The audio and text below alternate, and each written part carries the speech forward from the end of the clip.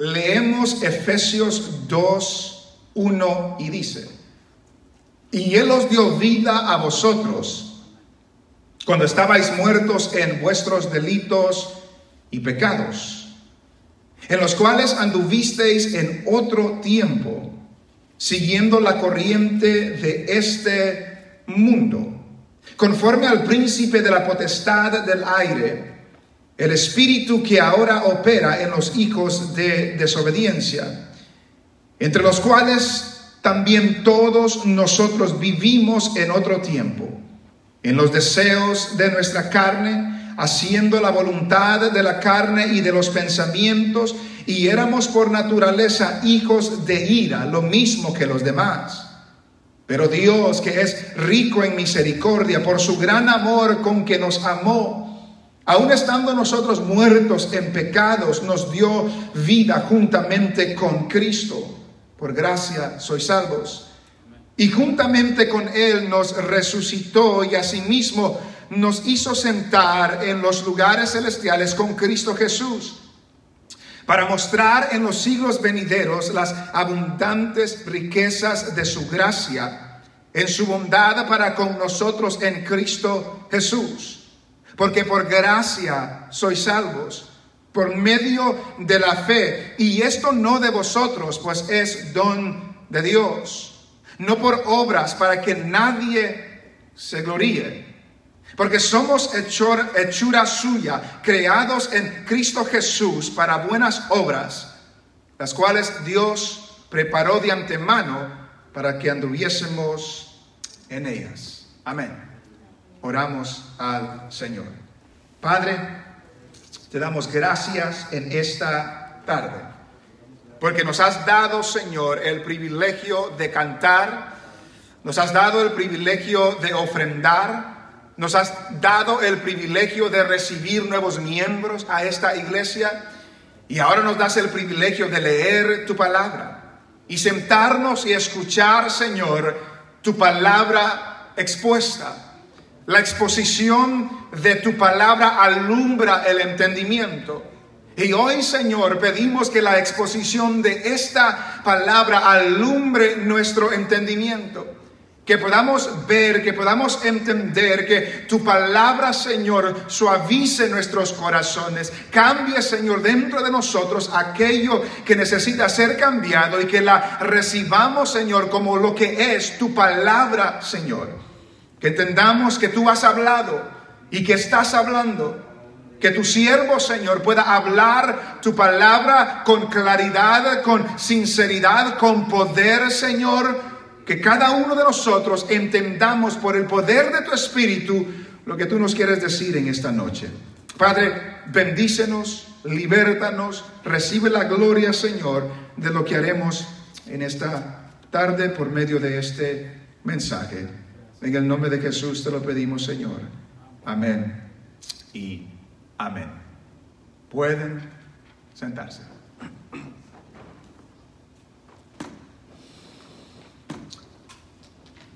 Este pasaje que hemos leído es un pasaje, para los que hemos estado en la iglesia, quizás bien conocido. Lo hemos escuchado muchas veces, quizás lo hemos leído muchas veces, y aún tenemos algunas partes de este pasaje memorizado. Y cuando yo lo estaba leyendo nuevamente, me puse a pensar que lo que vemos en estos 10 versículos es la esencia de la fe cristiana. Lo que vemos en estos 10 versículos es la esencia de la fe cristiana. Muchas veces nos ponemos a discutir o a dividirnos por otras cosas que no son tan importantes, que son de importancia secundaria, cuando debemos poner atención a aquellas cosas que son esenciales. Entender lo que estos 10 versículos nos dicen es esencial para el cristiano, para el caminar del cristiano. Muchos tienen la fe cristiana como una serie de reglas que debemos de seguir. Solo piensan que la fe cristiana o de la fe cristiana como en lo que podemos hacer y lo que no podemos hacer. Otros ven la fe cristiana como un sistema opresivo, como un estilo de vida aburrido, que roba todo lo divertido que esta vida puede dar. Uno habla con las personas y dice, pues a esa persona le gusta el baile y por eso no viene, porque sabe que lo tiene que dejar. O a esta persona le gusta tomar y sabe que si viene a Cristo, pues no quiere dejar eso.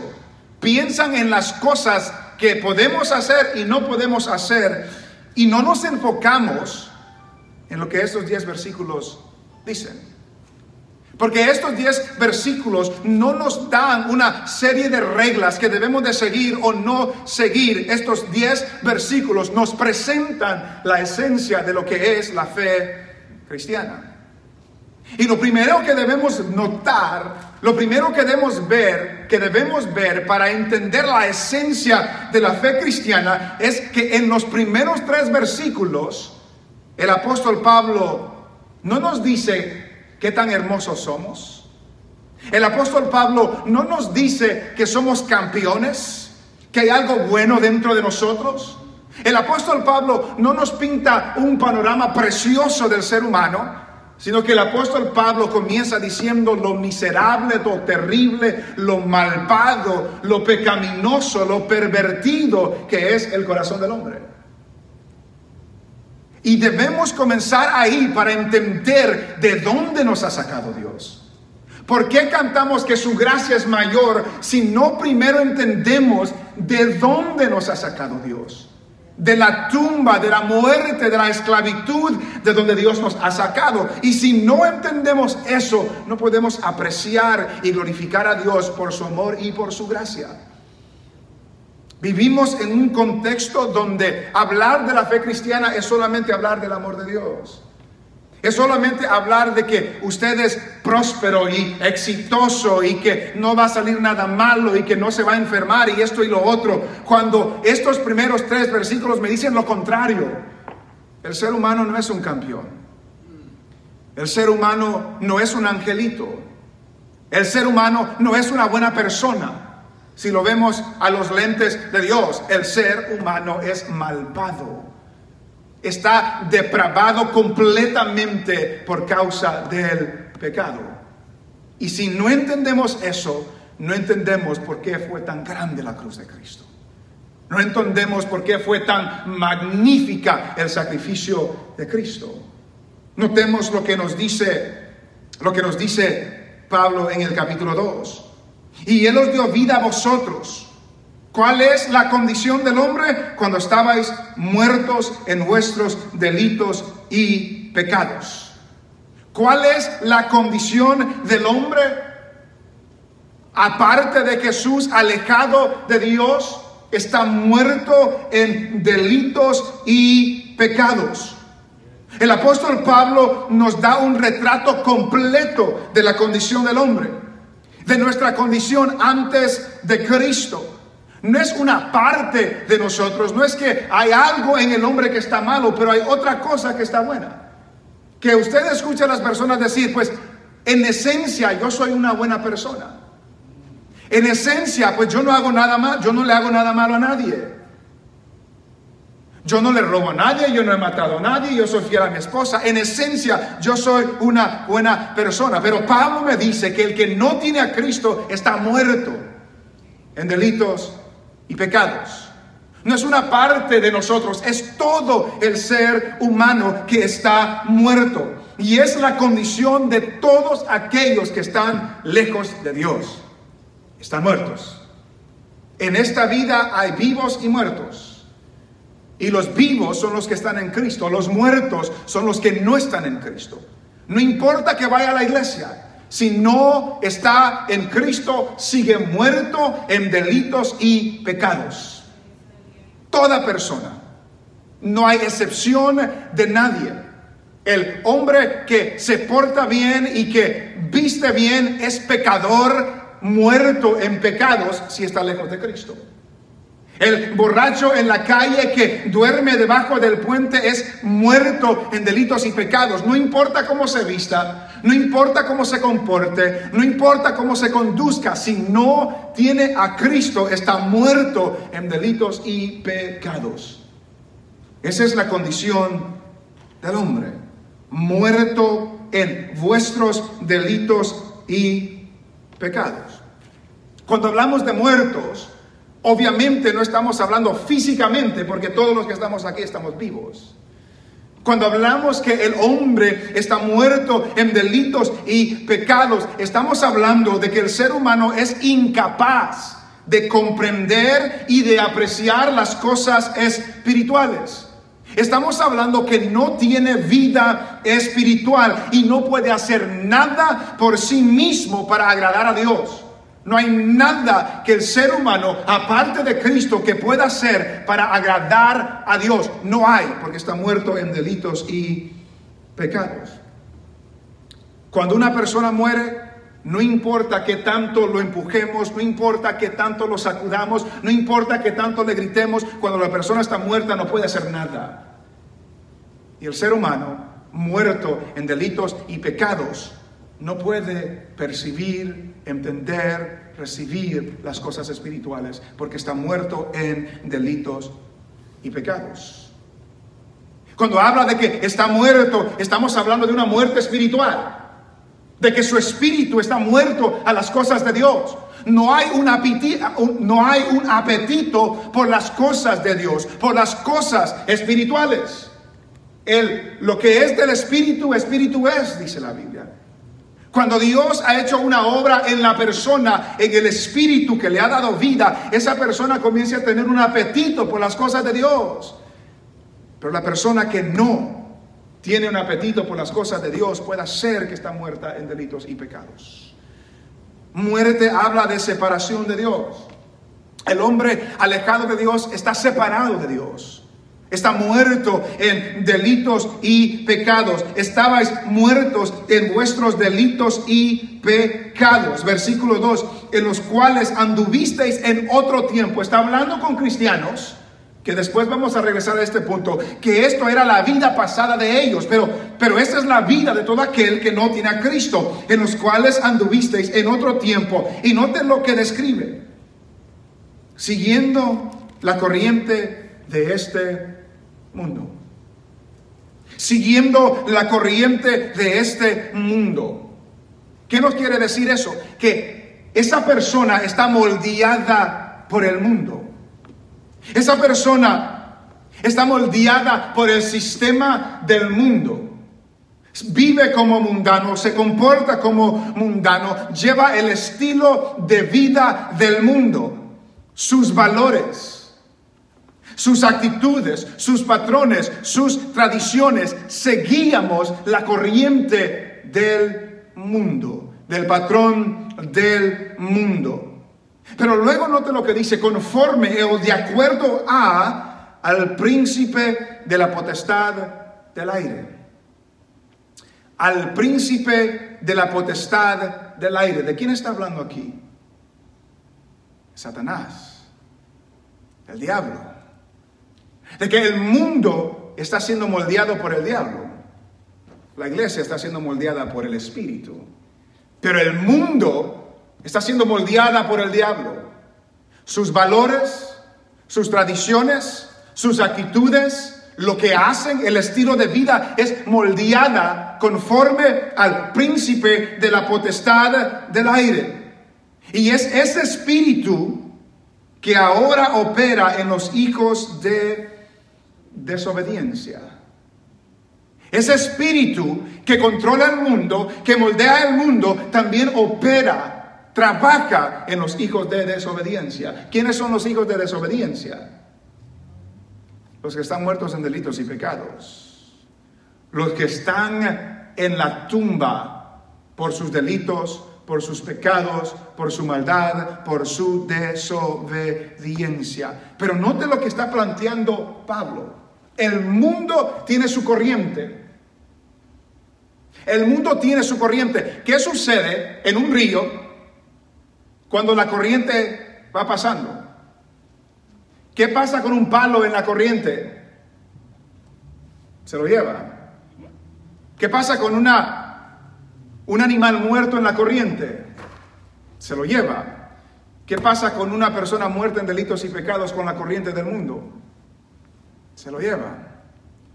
Esa es la vida de la persona que no tiene a Cristo. Esa es la vida de la persona alejada de Dios. Está siendo arrastrada por la corriente de este mundo. Y esa corriente de este mundo está siendo moldeada por el mismo Satanás. Y ese mismo Satanás opera en los hijos de desobediencia. ¿Quiénes son los hijos de desobediencia? Todos los que no son hijos de Dios. Hay personas muertas en delitos y pecados, hay personas vivas en Cristo. Hay personas que son hijos de Dios y hay personas que son hijos del diablo. Es todo. Hijos de desobediencia. Nuestros amigos que no conocen al Señor son hijos de desobediencia. Nuestros vecinos, nuestros familiares, nuestros hijos que no conocen al Señor son hijos de desobediencia. Esa es la realidad de lo que la Biblia nos está presentando. El príncipe de la potestad del aire, el espíritu que ahora opera en los hijos de desobediencia. Y note lo que dice el versículo 3, porque no solamente se queda hablando con los que están en el mundo allá afuera, los hijos de desobediencia allá afuera, sino que dice entre los cuales también todos nosotros vivimos en otro tiempo. Si usted es de Cristo, esta era su vida pasada. Si no es de Cristo, esta es su vida actual. Y note que caracteriza esta vida. Primero dice, vivimos en otro tiempo en los deseos de nuestra carne, haciendo la voluntad de la carne y de los pensamientos, y éramos por naturaleza hijos de ira, lo mismo que los demás. No solo lo de afuera, no solo que el mundo es malo, que el mundo es perverso, que el mundo es maligno. No, dice, no, vivíamos en los deseos de nuestra carne, las pasiones de nuestra carne, haciendo la voluntad de la carne y de los pensamientos. ¿Cuál es el deseo de la carne? Lo hemos visto en la Biblia, en Gálatas: el adulterio, la fornicación, la ira, la avaricia, las contiendas, el odio, el enojo, la perversidad. Todas estas cosas son de la carne. Y antes de Cristo seguíamos la corriente de la carne. Hacíamos todo lo que la carne quería que yo haga. Me llenaba de los apetitos de la carne. Dice un escritor, sus acciones son pecaminosas porque sus apetitos son pecaminosos. Cuando se aplica la palabra depravada a una persona que no es salva, no se dice que tal persona solamente hace el mal o que es incapaz de hacer algún bien. Tan solo se dice que es incapaz de hacer algo que le haga merecer su salvación o que alcance las altas normas de la santidad de Dios. ¿Qué dice ese escritor? Cuando decimos que el hombre está completamente depravado, lo que está diciendo, lo que estamos diciendo, no es que el hombre es lo peor que puede ser, porque hay personas que hacen cosas buenas de vez en cuando. Lo que está diciendo es que todo lo del hombre está afectado por el pecado. Mis pensamientos, mi corazón, mi carácter, mi personalidad, todo lo del hombre está contaminado por el pecado, está afectado por el pecado, y por lo tanto el hombre solamente sigue los deseos de la carne, solamente sigue los deseos de los pensamientos de la carne. Y dice que éramos por naturaleza hijos de ira. ¿Cuál es la condición del que no es cristiano? Es hijo de ira, es hijo de desobediencia, lo mismo que los demás. ¿Qué significa hijos de ira? Que reciben la ira de Dios. Recuerde lo que nos dice Romanos 1:18, que la ira de Dios se revela desde el cielo contra toda injusticia, contra toda impiedad. Y si la desobediencia en el ser humano es en contra de Dios, obviamente la ira de Dios se derrama sobre el pecador. ¿Sabe por qué no se derrama la ira de Dios sobre el cristiano? ¿Sabe por qué el cristiano no es hijo de ira? Porque la ira de Dios ya se derramó en Cristo. Porque la ira por mi maldad y mi pecado, si soy de Cristo, ya se derramó en Cristo. Él tomó nuestra deuda. Él recibió nuestro castigo. La ira de Dios cayó sobre Él para que todo aquel que en Él crea tenga vida eterna. Pero los que no, todavía son hijos de ira. Que la ira de Dios se revela desde el cielo contra toda injusticia, contra toda impiedad. Entonces, hermanos, podemos ver que el pecador se comporta como pecador porque tiene naturaleza de pecador. No puede hacer otra cosa. Tiene naturaleza de pecador. Y no podemos esperar a una persona que no conoce al Señor que se comporte como que sí conoce al Señor. Ese es un error muchas veces de nosotros los cristianos. Esperamos que personas que no conocen al Señor tengan apetito por las cosas espirituales y no las van a tener porque están muertas en delitos y pecados. Se cuenta la historia de una niña, no es Esperancita, lo leí en un libro, pero se cuenta la historia de una niña que le pegó a su hermano y le jaló el pelo a su hermano. Y la mamá la castiga y le llama la atención y le pregunta: ¿por qué dejaste que el diablo te haga pegarle a tu hermano y jalarle el pelo? Y la niña dijo: pues el diablo me hizo pegarle a mi hermano, pero el de jalarle el pelo fue idea mía. La maldad está en el hombre. La maldad está en el corazón del hombre. Desde que nacimos, la maldad está en el corazón del hombre. Y todos los que somos padres sabemos que yo a mis hijos yo no le enseñé cómo echar berrinches. No le enseñé cómo pegarse el uno al otro. No le enseñé cómo desobedecer. Ya venían así. Tenemos que enseñarles cómo obedecer, cómo portarse bien, cómo respetar, cómo hacer esas cosas. ¿Por qué? Porque el corazón del hombre desde que nacemos viene depravado con el corazón completamente afectado por el pecado. Eso es lo que la Biblia nos dice. Y a veces para atraer a la gente queremos pintar otro panorama, pero no es así.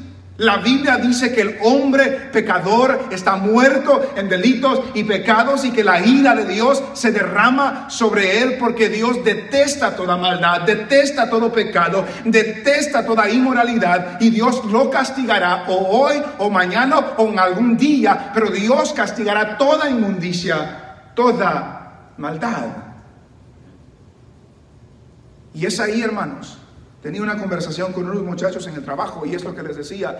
Es ahí de que si yo solamente, si la iglesia solamente les pinta un panorama hermoso, entonces van a decir: pues yo soy una buena persona, yo no tengo necesidad de Cristo. No. Si la persona no sabe que tiene un problema, no va a ir a buscar una solución. Si la persona no sabe que está enferma, no va a ir a buscar medicina.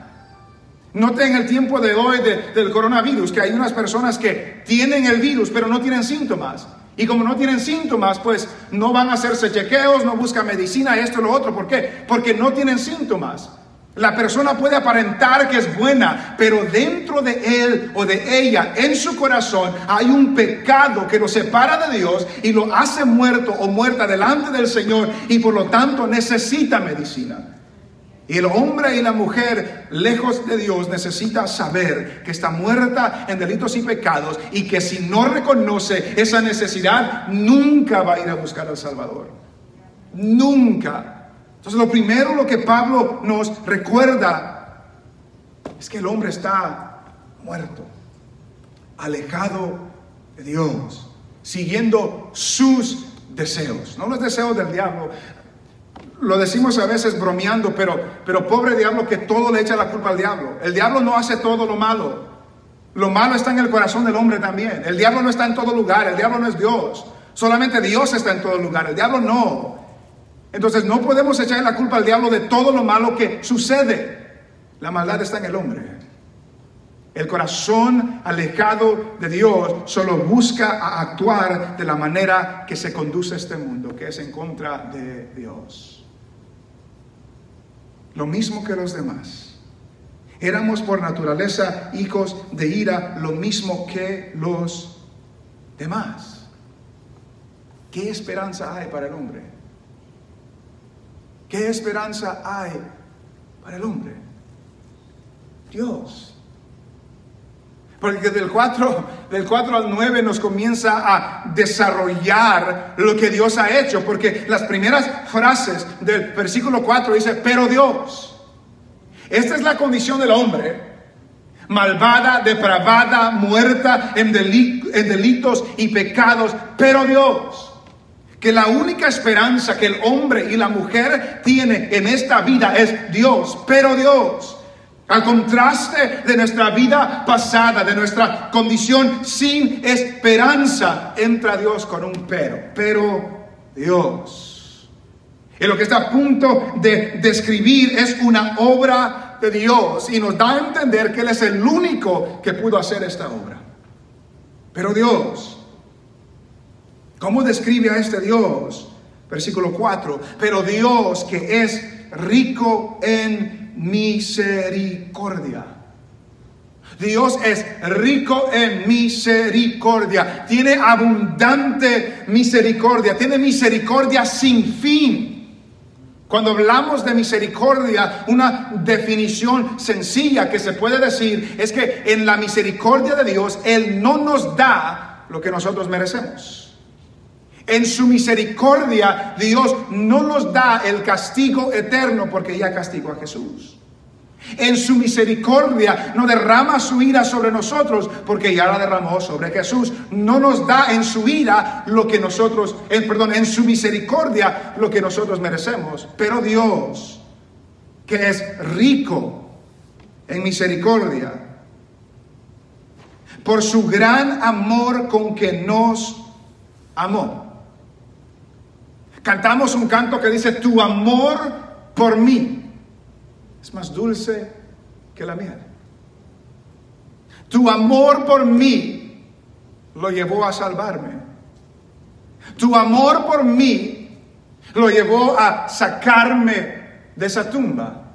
Tu amor por mí lo llevó a demostrarlo, a que Cristo murió por nosotros. Dios intervino porque nos amó. Y note que Pablo no simplemente nos dice que es rico en misericordia por su amor con que nos amó. Hubiera sido suficiente. Pero él dice por su gran amor con que nos amó. Que el amor de Dios es grande para aquellos que Él ha salvado. Que el amor de Dios es sobreabundante para aquellos que Él ha salvado. Pero note también esto, medite en esto. ¿Cuándo nos amó Dios? ¿Cuándo nos amó Dios? ¿Cuando éramos buenos? Imposible, porque no somos buenos. ¿Cuando nos portábamos bien? Imposible, porque nadie se porta bien delante de Dios. ¿Cuando buscábamos a Dios? Imposible, porque Romanos me dice que no hay justo ni aún uno, no hay quien entienda, no hay quien busque a Dios. ¿Cuándo nos amó Dios? Nos dice en el capítulo 1 que en la eternidad, cuando Él nos escogió, cuando Él nos predestinó, desde entonces Dios ha amado al que Él ha salvado. Mediten eso. Mediten la grandeza, porque a veces nosotros pensamos que el amor de Dios es como el amor de nosotros. Que la persona tiene que portarse bien, tiene que hacerme bien, tiene que demostrarme amor también a mí también, para yo demostrarle amor a esa persona. El amor de Dios no es así. El amor de Dios es incondicional. Especialmente ese amor que nos ha salvado por su gran amor con que nos amó. Aún estando, note lo que sigue diciendo versículo 5, aún estando muertos, aún estando nosotros muertos en pecados, aún estando nosotros muertos en pecados. Note, hermanos, que no habíamos arreglado nuestras vidas con Dios. Ese es un pensamiento de muchas personas. No, tengo muchas cosas que arreglar antes de venir al Señor. Tengo muchas cosas que corregir antes de venir al Señor. Tengo muchas cosas que dejar antes de venir al Señor. Pero si las puede corregir y las puede dejar y las puede arreglar, ¿para qué viene a Dios si ya las arregló? No puede. ¿Para qué necesita a Dios si ya arregló todo? No, ¿de qué sirve? No, esa es una excusa para no venir a Dios. Aún estando muertos en pecados, no habíamos arreglado nuestras vidas. No habíamos dejado el pecado. No nos habíamos apartado del mal, porque aún estábamos muertos en delitos y pecados. Estando aún nosotros muertos en pecados, ¿qué hizo Dios? Versículo 5. Aún estando nosotros muertos en pecados, nos dio vida juntamente con Cristo. Aún estando muertos en delitos y pecados, Dios nos dio vida juntamente con Cristo. Por su gran amor nos ha dado vida. Por su gran amor nos ha levantado de los muertos. Por su gran amor nos ha iluminado para ver lo que antes no podíamos ver, para entender lo que antes no podíamos entender, para apreciar aquello que antes desechábamos. ¿Cuántas personas nos dicen, yo tanto tiempo que gasté, que les decía a los cristianos que no, y que no, y que no, y desechaba lo bueno, y luego vienen al Señor y reconocen cuánto tiempo seguí desechando lo bueno que es Dios? Pero Dios, por su gran amor con que nos amó, aun estando nosotros muertos en pecados, nos dio vida juntamente con Cristo. ¿Da el apóstol Pablo algún lugar para decir que fue iniciativa de nosotros? Dios nos dio vida. No hay iniciativa del hombre, es iniciativa de Dios. No hay ninguna iniciativa del hombre, es iniciativa de Dios. Por eso dije al principio, si no entendemos la condición del hombre y lo que Dios ha hecho para sacarnos de esta condición, no podemos cantar al Señor con la libertad que Dios nos ha hecho libre, porque no hemos entendido de dónde nos ha sacado Dios. Que si Dios no obra, seguimos muertos en delitos y pecados. Que si Dios no interviene, estamos alejados de Dios, siguiendo la corriente de este mundo. Pero Dios, que es rico en misericordia, tomó la iniciativa por su gran amor con que nos amó. No fue iniciativa de nosotros, porque estábamos muertos en delitos y pecados. Dios tomó la iniciativa por su gran amor con que nos amó. Estando muertos en delitos y pecados, nos dio vida. Nos dio vida. Nota que no dice nos recompensó vida, porque no la compramos. No negociamos con Dios. Él nos dio vida. Es un regalo. Y luego dice, nos dio vida juntamente con Cristo. Que esta vida no se obtiene aparte de Cristo. No se obtiene aparte de Cristo. La vida mía está ligada en Cristo. La vida mía está unida a la vida de Cristo. Y recordamos las palabras de Jesús que dice, porque yo vivo, vosotros también viviréis. Mi vida está ligada con Cristo. Dice un escritor, y todo esto es posible por la muerte de Jesucristo en la cruz. En el Calvario, Dios exhibió su odio por el pecado y su amor por los pecadores. Que el pecado del hombre es tan malvado, tan horrendo, tan pecaminoso, tan terrible, que la única solución es que el Hijo de Dios se haga hombre, viva una vida perfecta y muera en la cruz por el pecado del hombre. Era la única solución. Y Dios, siendo justo, castiga el pecado del que le recibe en la cruz, demostrando su odio por el pecado. Pero también el que justifica, el que salva, el que ama, al salvar al pecador que se arrepiente de sus pecados. Aún estando muertos en pecados nos dio vida juntamente con Cristo. Por gracia sois salvos. Por gracia sois salvos. La palabra gracia habla de favor inmerecido. La palabra misericordia nos habla de que Dios no nos da lo que merecemos. Y la palabra gracia habla de que Dios nos da lo que no merecemos. No merecemos vida, Dios nos ha dado vida. No merecemos el perdón de pecados, Dios nos ha dado el perdón de pecados. Por el favor de Dios es que nosotros somos salvos. Vamos a regresar a esa frase. Dios nos dio vida juntamente con Cristo, versículo 6, y juntamente con Él nos resucitó, nos levantó de los muertos y asimismo nos hizo sentar en los lugares celestiales en Cristo Jesús. Nos exaltó juntamente con Cristo. Note la grandeza de esta realidad. Estando muertos en delitos y pecados, sin esperanza, Dios nos dio vida. Dios nos levanta, Dios nos exalta juntamente con Cristo. No es que nos exalta a nosotros, exalta a Cristo.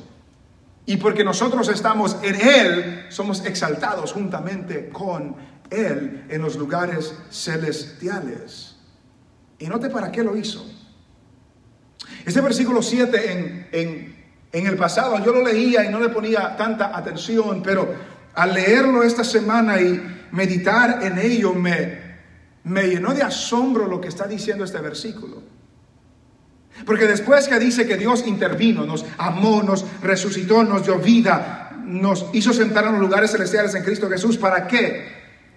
Para mostrar en los siglos venideros las abundantes riquezas de su gracia en su bondad para con nosotros en Cristo Jesús. Para mostrar un despliegue de su gracia, la incomparable riqueza de su gracia. Dios quería mostrar. ¿Cuántas personas compran un carro nuevo y lo quieren? Hey, compré un carro, ¿lo quieren ver? Compré una casa, ¿la quieren ver? Compré eso, ¿la quieren ver? Compré un reloj nuevo, mira, me costó tanto. Dios quiere demostrar, manifestar la riqueza de su gracia, el despliegue de su gracia. He's showing off, dicen en inglés, que está demostrando, pero lo que me captivó es cuándo lo está demostrando.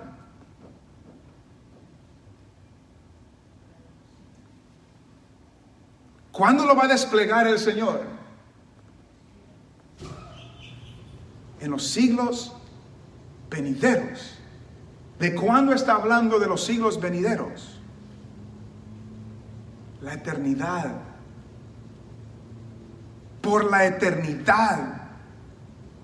Por los siglos de los siglos de los siglos de los siglos.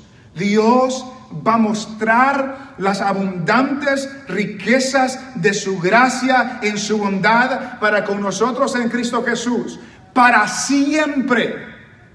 Dios va a ponernos a nosotros como ejemplos de su gracia. Para siempre, usted y yo estaremos como ejemplos de la multiforme, de la riqueza, de la gracia, de la bondad de Dios por nosotros, por medio de Cristo Jesús, para siempre.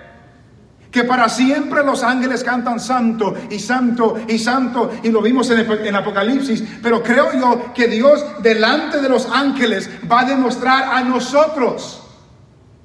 Imagínense, muertos en delitos y pecados, y Dios nos levanta, nos da de su gracia para salvarnos, para levantarnos, para exaltarnos, para que por toda la eternidad Dios esté diciendo: estos son los objetos de mi gracia. Para que en los siglos venideros muestre las riquezas de su gracia en su bondad para con nosotros en Cristo Jesús. Eso es extraordinario. Eso, hermanos, me hace cantar con más fuerza cuando cantamos de la gracia y la misericordia y el perdón de Dios, que que seremos desplegados por la eternidad como objetos de la gracia de Dios. Para siempre. Para siempre. Seremos objetos de la gracia de Dios. Gloria a Dios por ello. Alabado sea el Señor por ello. Versículo 8 es el pasaje bien conocido, que nos dice: porque por gracia sois salvos, por medio de la fe. Porque por gracia sois salvos. ¿Qué significa que por gracia somos salvos? Ya hemos dicho que la gracia es el favor inmerecido de Dios, pero también gracia habla de gratis, gratuitamente, que Dios nos ha salvado completamente por gracia, completamente gratuito, completamente gratis. Hay un refrán que se dice que en este mundo no hay nada gratis. ¿Qué le pidió el Señor a usted para que Dios lo salve? ¿Le pidió alguna cifra de dinero? ¿Le pidió a su primogénito? ¿Le pidió que entregue algo para demostrar lo agradecido que estamos? Dios no nos pidió nada, porque por gracia, completamente gratis, es un favor inmerecido de Dios, es la demostración de la riqueza de la gracia de Dios. Pero debemos estar claros que es gratis para nosotros, pero no fue gratis para Dios. Él pagó un precio muy elevado. Entregó a su Hijo en rescate por nosotros. Que a Dios le costó gran precio salvar a aquellos que no merecen ser salvados. Darle vida a aquellos que no merecen recibir vida. Darle salvación a aquellos que merecen la condenación eterna. Aquellos que están muertos en delitos y pecados. La gracia de Dios nos ha salvado. Nos ha salvado. Estimado hermano, para muchos es difícil captar esto. La salvación es gratis. La salvación es por gracia. La salvación la regala Dios a todo aquel que cree, porque es lo que dice después: porque por gracia sois salvos por medio de la fe. La fe es el único requisito. La fe es el medio por el cual Dios demuestra su gracia en la salvación. El cristiano, la persona debe de creer. La persona debe de confiar. La persona debe de poner su confianza en Jesús como el Salvador de su alma. Y Dios usa esa fe para salvar al pecador. Porque por gracia sois salvos. Por medio de la fe. Y note la siguiente frase: y esto no de vosotros. Y esto no de vosotros. Cuando habla de esto, ¿de qué está hablando?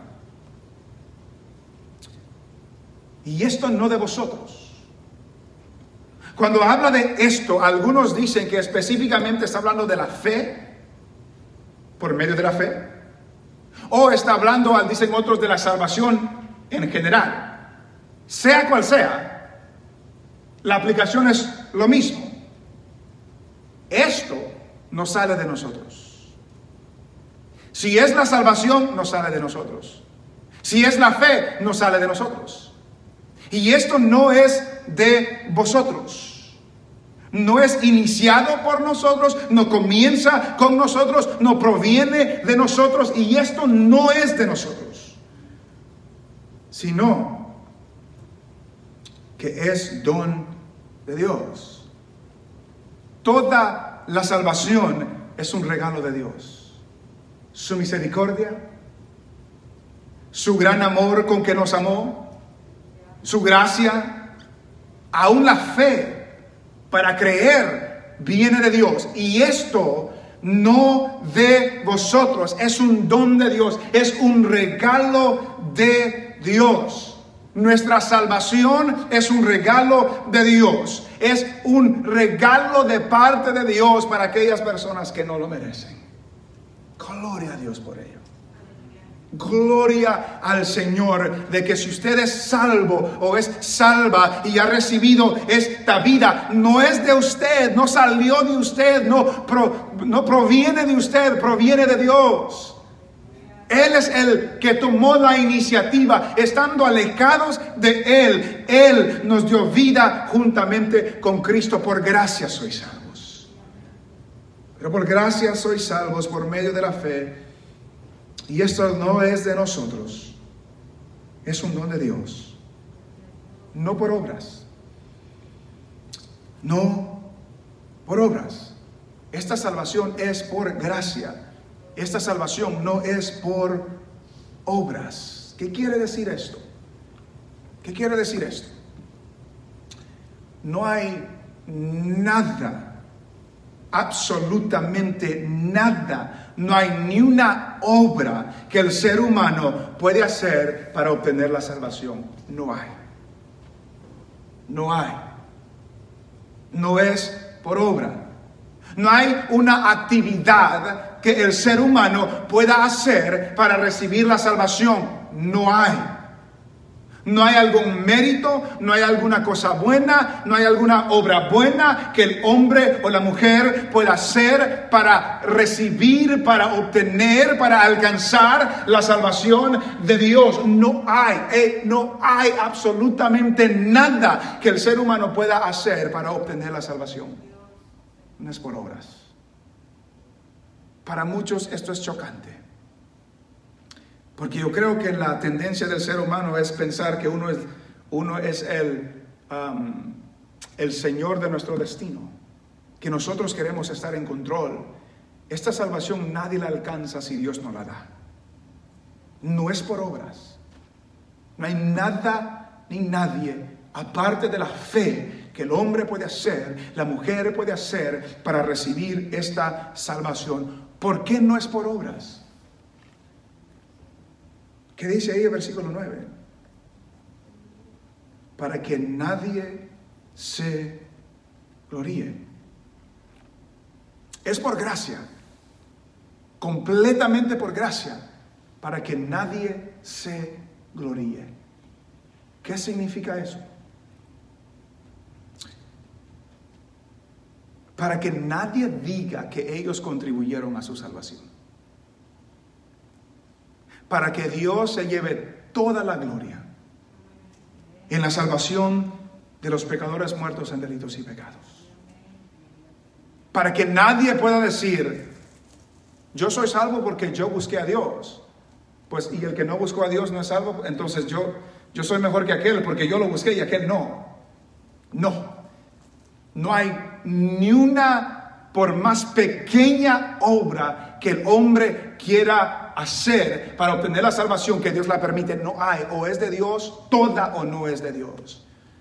Para que Dios se lleve la gloria de salvar a los pecadores que están muertos en delitos y pecados. No hay nadie que pueda decir yo soy salvo porque soy mejor que aquel que no es salvo. No hay nadie que pueda decir es que yo entendí y aquel no entiende. No hay nadie que pueda decir es que yo me crecí en un hogar cristiano. No hay nadie que pueda decir es que yo hice caso, yo pasé al frente, yo hice. No hay nada que el ser humano pueda hacer para recibir la salvación que le robe la gloria a Dios. No hay. Dios se lleva la gloria de todo en la salvación del ser humano. Por eso no es por obras. Por eso no es por obra. La gloria es del Señor. Jonás nos dice que la salvación es del Señor. De principio a fin, la salvación es del Señor. Medite la descripción que nos da el apóstol Pablo aquí. La persona sin Cristo está muerta en delitos y pecados. ¿Qué puede hacer un muerto? Lo puedo sacudir, pero si está muerto no hace nada, no responde. ¿Qué puede hacer un muerto en delitos y pecados cuando se le da el mensaje de salvación? Nada. Si no es Dios quien da vida. no sucede nada. Dios es el que da vida, para que Él reciba la gloria de la salvación de todos aquellos que han sido salvos, para que por los siglos de los siglos de los siglos, nadie que esté en ese grupo que Dios diga, estos son mis objetos de gracias, ninguno de estos me buscó, pero yo los salvé por el gran amor que les tenía a ellos. No hay nadie que levante la mano, Señor, pero en el 98 no va a haber nadie. El Señor se lleva la gloria de toda la salvación del hombre. Él nos dio vida cuando estábamos muertos en delitos y pecados. Para muchos esto es chocante, porque quieren creer, saber de que ellos hicieron algo, pero estamos leyendo en la Biblia que nosotros no hicimos nada. Lo que contribuimos a nuestra salvación es nuestro pecado, y el Señor nos perdona por medio de Jesucristo. Ahora, Pablo nos lleva de la condición del hombre a la salvación de Dios inmerecida del hombre. Pero en el versículo 10,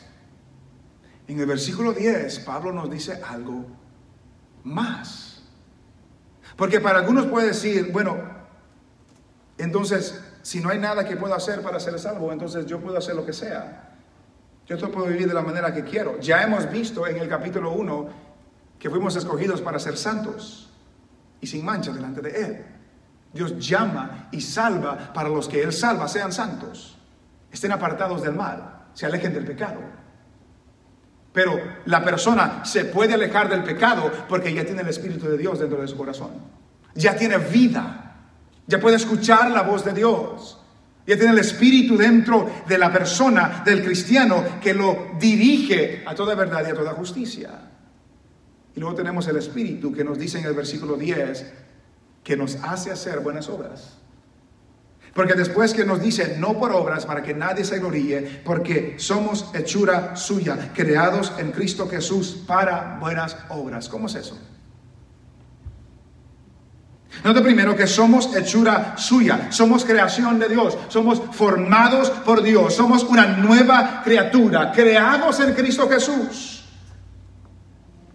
Nuevo hombre, nueva vida, somos hechura suya, creados en Cristo Jesús. Note que nosotros recibimos la salvación por Cristo, recibimos vida por medio de Él, somos resucitados con Él, somos una nueva criatura, creados en Cristo Jesús. ¿Para qué? Para buenas obras. Versículo 9 me dice que no es por obras, pero versículo 10 me dice para buenas obras. ¿Cómo es eso? ¿Se contradice la Biblia? No, la Biblia no se contradice. Lo que Pablo nos está diciendo hasta el versículo 9, esto es lo que Dios ha hecho en nuestra salvación. Y no hay una obra que nosotros hayamos hecho que contribuyan para que Dios nos salve. No hay. Pero ya que nos ha salvado, ya que hemos sido creados de nuevo, una nueva criatura, tenemos vida de entre los muertos. Ahora los que son salvos fueron creados para buenas obras. Antes de Cristo yo no puedo hacer nada para que Dios me salve. Pero cuando me salva, me da nueva vida, me da de su Espíritu, que ahora me impulsa para hacer aquello que le agrada a Dios. Cuando antes no había nada dentro de mí que me impulsaba para hacer aquello que le agrada a Dios, ahora tengo el Espíritu que me impulsa a agradar a Dios. Para demostrar la salvación que Dios nos ha dado, Dios nos llama a hacer buenas obras. Que Dios, por medio de las buenas obras en los cristianos, da testimonio de que tenemos nueva vida. Creados en Cristo Jesús para buenas obras. Piense en esta manera. De que el árbol da su fruto. La fruta no se crea a sí misma, la fruta es el resultado del árbol que está saludable. Si ese árbol no recibe agua, se muere. Si ese árbol no recibe alimentación, se muere. Y en esta comparación, la fe es el árbol, las frutas son las buenas obras. Si hay vida en el árbol da su fruto. Si el árbol está muerto, no da fruto. Y lo que podemos entender es que las buenas obras en el cristiano son evidencia de que hay una fe que ha traído vida a nuestras vidas. No es posible que haya una persona que se dice ser cristiano y sigue siendo lo mismo. No hay. No hay personas que dice ser cristiano y nunca crece en generosidad. Y nunca crece en amabilidad. Y nunca se desarrolla en el hacer bien a otros. Y nunca se desarrolla a quererle hablar a otros. No, todos esos son frutos de la salvación que Dios ya me ha dado. Entonces, si no hay fruto, puede ser que necesita agua el árbol o puede ser que el árbol está muerto. Una de las dos. Puede ser que se está marchitando el árbol porque no está recibiendo nutrición, o puede ser que el árbol está muerto. Y si está muerto, no puede dar fruto, necesita que tenga vida, y esa vida solamente la puede dar Dios. Pero ya teniendo vida, es el trabajo del cristiano obrar, hacer bien a otros, buscar al Señor, orar delante de Él, cantar, leer su palabra, hacerle bien a su prójimo, orar por los hermanos. ¿Qué deseo tiene una persona que no conoce a Cristo orar por otra persona? Yo debo de orar por usted, no solamente cuando tenga un problema, yo debo de orar por siempre. Que Dios lo guarde, que Dios la bendiga, que Dios la prospere, que Dios la use, que Dios le ilumine, que Dios le demuestre cada día su gloria. No solamente cuando está enfermo o en necesidad, y usted conmigo también. Pero ese es el resultado de la vida que Dios le ha dado al cristiano. Porque somos hechura suya, creados en Cristo Jesús, para buenas obras, las cuales Dios preparó de antemano para que anduviésemos en ellas. Note eso, que Dios las preparó. Dios salva, Dios da vida, Dios prepara buenas obras. Dios no hace nada a medias. Nosotros a veces hacemos las cosas a medias. Dios no hace nada a medias. Él lo tiene todo planeado. Él lo tiene todo preparado. Las cuales Dios preparó de antemano para que anduviésemos en ellas. Note lo que hemos visto en Efesios, que en el capítulo 1 nos dice que fuimos escogidos, predestinados desde antes de la fundación del mundo. Que nos amó, ¿desde cuándo? Desde antes de la fundación del mundo. Que tenía estas buenas obras preparadas, ¿desde cuándo? De antemano. ¿De antemano de qué? Antes de la... Dios ya lo tenía todo preparado, todo planeado. Y note la última frase de este versículo 10, para que anduviésemos en ellas. Para que anduviésemos en ellas. Recuerde lo que dijo en el versículo 2. Primero dice, estábamos muertos en delitos y pecados, y en el versículo 2 dice, en los cuales anduvisteis en otro tiempo. Este era su estilo de vida en otro tiempo. Pero ahora que hemos recibido la salvación de Dios, Dios ha preparado buenas obras para que anduviésemos en ellas. Ya no andar en la corriente del mundo, sino que andar en el poder del Espíritu, haciendo las buenas obras que el Señor nos ha preparado. Hermanos, necesitamos saber la calamidad, la condición del hombre sin Dios, para entender la grandeza de su gracia y su amor para con nosotros. La gloria de Dios se despliega a salvar a hombres y mujeres pecadores que no le buscan a Él, pero el Señor les da vida. Y si usted ha recibido al Señor, es porque Dios ha tenido misericordia de usted. Y seguimos orando por aquellos que no, para que el Señor tenga misericordia de ellos, porque Dios nos ha sacado de la muerte y nos ha sentado en los lugares celestiales. Dios nos ha amado tanto que en su gracia nos salvó. Y esto no salió de nosotros. Es un don de Dios, no por obras, para que nadie se gloríe, para que nadie se gloríe. Dios recibe toda la gloria por toda la eternidad de la salvación que nos da a cada uno de nosotros.